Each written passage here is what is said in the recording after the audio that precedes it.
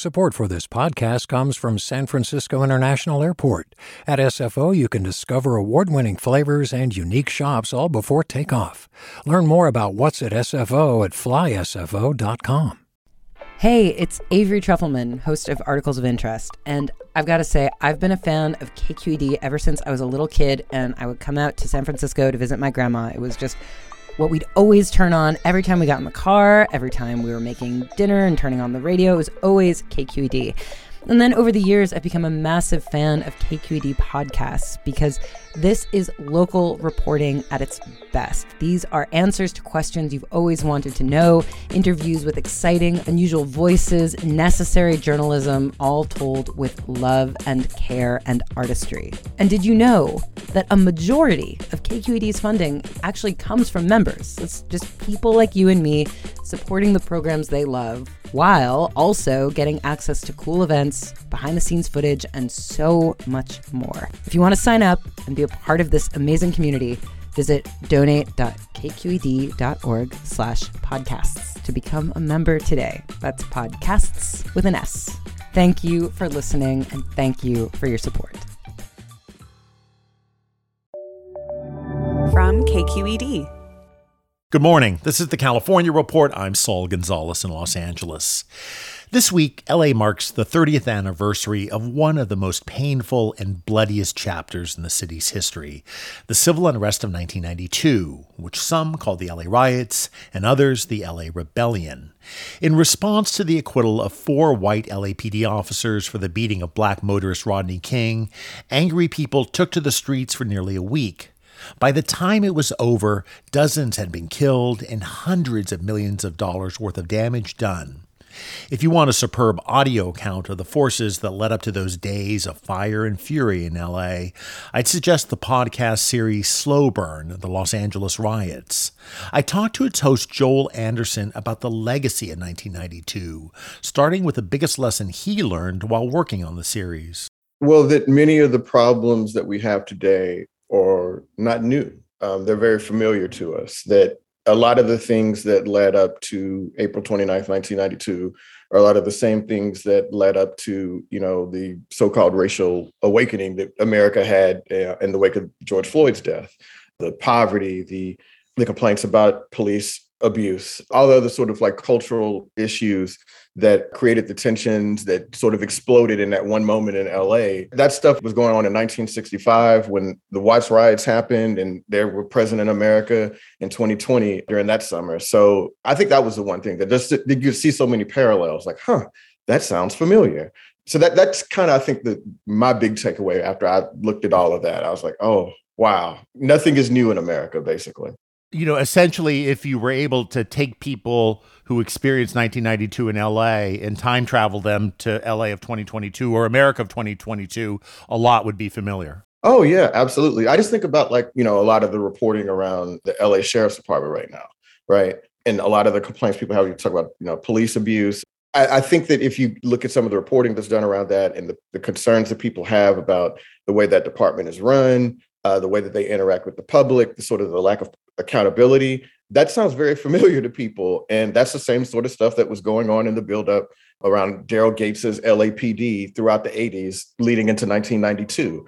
This sounds exactly like the same sort of thing. And it's sort of a tinderbox. You wonder when are people finally going to have enough? Yeah. And you referenced Chief Gates, who was the chief of police at the time, very controversial, polarizing figure. Can I talk to you about language and what happened in Los Angeles in 1992? To some people, it's the riots, and you use that word in your series. To other people, it's the rebellion. To others, it's civil unrest or civil disturbance. What do you think it was? I think it was all of those things, but it was a riot. There were people in the streets that were not out there necessarily to correct the misjustice in the Rodney King trial, right? There were people that saw an opportunity and took stuff and hurt people when they shouldn't have been. But there were people that were also legitimately in the streets who were very upset about how they'd been treated by the LAPD or local law enforcement. social conditions that had not been addressed politically for years, if not decades. And yeah, in rebellion. I mean, there were people from all sorts of communities throughout Southern California that were upset about not only Rodney King, but just the way that their communities have been treated. If you could talk to people that were in the Korean community and the Latino communities throughout LA, they had their own issues that weren't even necessarily related to Rodney King, but they were no less important than what, a lot of the Black people in South Central were concerned about during that time. If you say riots to me, I know what you're talking about, but I think it was more than a riot. But if you just called it a riot, I think that's a fair catch-all term for what happened over those few days in April and May of 1992. Yeah. Just on a personal note, I was a young man then. I remember it very clearly. And I remember just very clear moments, a palm tree on fire in South LA, or the smell of a looted Korean liquor store and what it was like to smell just all that smashed alcohol on the ground, or people standing on rooftops with rifles, and protesters in front of the old LAPD headquarters, Parker Center. And I'm wondering if you think that when we talk about that period in LA, those few days, that we concentrate too much on just what happened during the riots or unrest itself, and not about what preceded it and the freight train of things that led up to it, from Rodney King to other racially charged incidents in the city, like Latasha Harlins and so on.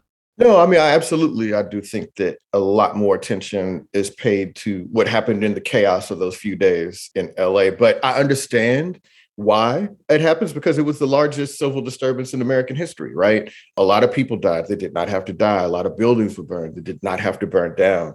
And those images were shocking. I mean, you talked about your personal experience. I remember watching it on television, thousands of miles away in Texas as a teenager, and that stuff was shocking. I can vividly remember seeing what happened to Reginald Denny, a white truck driver who was driving through South Central LA, was pulled out of his truck and beaten nearly to death. That played on TV over and over again, almost as much as the Rodney King beating. So I can understand why that time brings back very vivid memories in a way that the buildup to that did not. You kind of got to go dig to see what the causes were, what the roots of the unrest were. What you identified there is a problem that dogs media today, that we don't notice things until we see the explosion, until we see the blood, until we see the conflict. And that's what we commit to videotape and audio tape, right? And that becomes kind of the collective memory. But we forget kind of the smaller things, or the things under the surface that led up to it and may go unaddressed to this day. Absolutely. I mean, it's interesting. You brought up the name Latasha Harlins. Latasha Harlins was in a lot of ways the inspiration for this season of Slow Burn. And because Latasha Harlins, I should say, for people who don't know, was a young African-American woman who was shot by a Korean grocer. Right. There's a great documentary about Latasha Harlins called A Love Song for Latasha. It was nominated for an Oscar a couple of years ago. And I saw a screening of it, a couple of years before it was actually released. And I sat up in my chair in the theater as I was watching it. I was like, oh my God, I forgot all about this. And I'm somebody that, paid attention to all that stuff. I was a huge LA hip hop fan at the time, and her name was in music during that time. And her name just sort of faded from view, particularly if you weren't related to her, weren't from that part of South Central. And so, yeah, I mean, it's just that sort of memory can easily be lost. And people don't even really understand that her death, in a lot of ways, was some of the fuel behind, that anger that sent people out to the streets in those days. So, yeah, man, it's just really hard to get your arms around everything. Even if you care about those issues, it's hard to get your arms around all that stuff because what happened in the streets in LA over those days was just so vivid and so shocking. And just personally, as a journalist who worked on this project, an exhaustive project, as a Black American, what do you want people to absolutely remember about what happened in Los Angeles at that time? I think one thing is that none of this had to happen. At any point along the way, if things had worked the way they were supposed to systemically, there could have been a lot of lives saved. There could have been a lot of property that wasn't damaged. You just think about in the Latasha Harlins case, if the woman, Soon Ja-du, the Korean store owner that shot her, had received an appropriate punishment, that maybe some of the anger wouldn't have been there. That if LAPD had handled the officers that were accused of beating Rodney King in a way that people thought was equitable and fair, that maybe it wouldn't have happened. And if, the jury trial, like if that had gone differently, even in the proceedings that led up to the verdict, maybe if that had gone differently, maybe we don't end up here. Maybe this it doesn't spin out of control. So I think that when you're in this country, you think that bad outcomes are sort of inevitable, that the problems we have are so intractable that they can't be figured out. But actually, there are steps along the way in which we can address them, and maybe it doesn't have to become just a huge explosion of anger and fury and blood.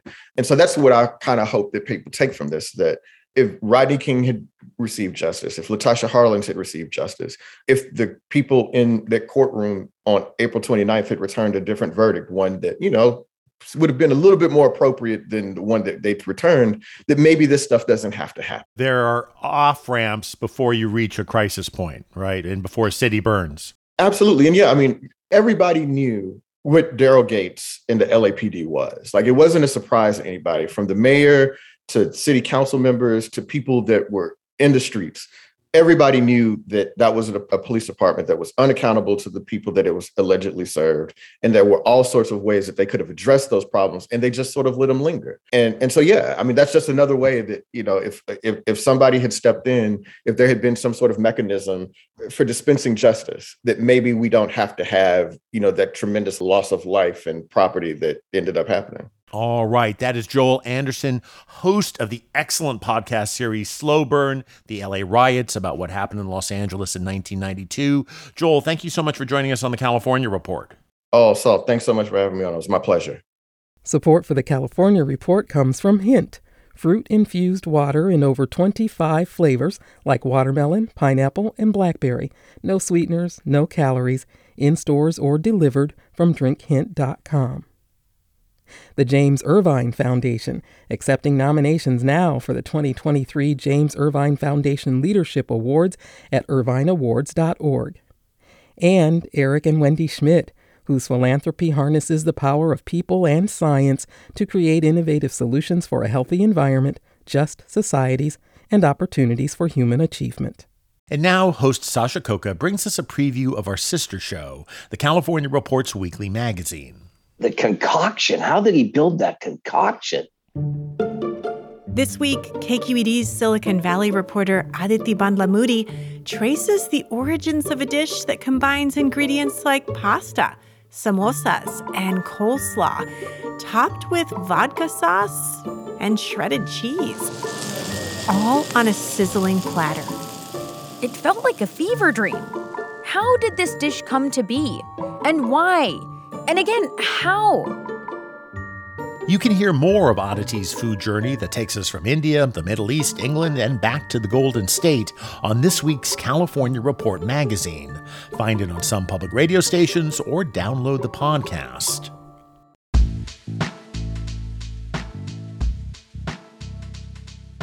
And that's the California Report for Friday, April 29th. We're a production of KQED Public Radio. Our engineers this week are Katie McMurrin, Chris Hoff, Brendan Willard, and Jim Bennett, with assistance from C.L. Muller.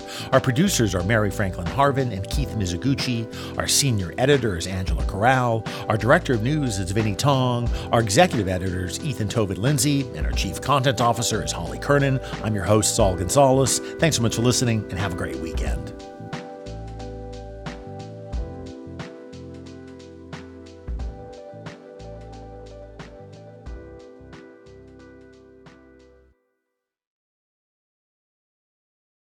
Hi, I'm Sasha Khokha, host of the California Report magazine. Every week, we bring you stories about what connects us in the giant, diverse Golden State. Because what happens in California changes the world. I love this place. We were once seen as like the place to be, California. The land of milk and honey. That's where you go to Sunshine State, but we just have challenges right now. KQED's California Report magazine. New episodes drop every Friday, wherever you get your podcasts. Hey, it's Glenn Washington from Snap Judgment. And if you love what you're hearing, and I know you love what you're hearing, please consider becoming a KQED member. You get special access to cool events, behind-the-scenes footage, and so much more. Plus, you'll sleep better at night, knowing you did your part for the community you depend upon. It's in you. Please be in it. Visit donate.kqed.org/podcasts to sign up now. That's podcast with an S. Thanks.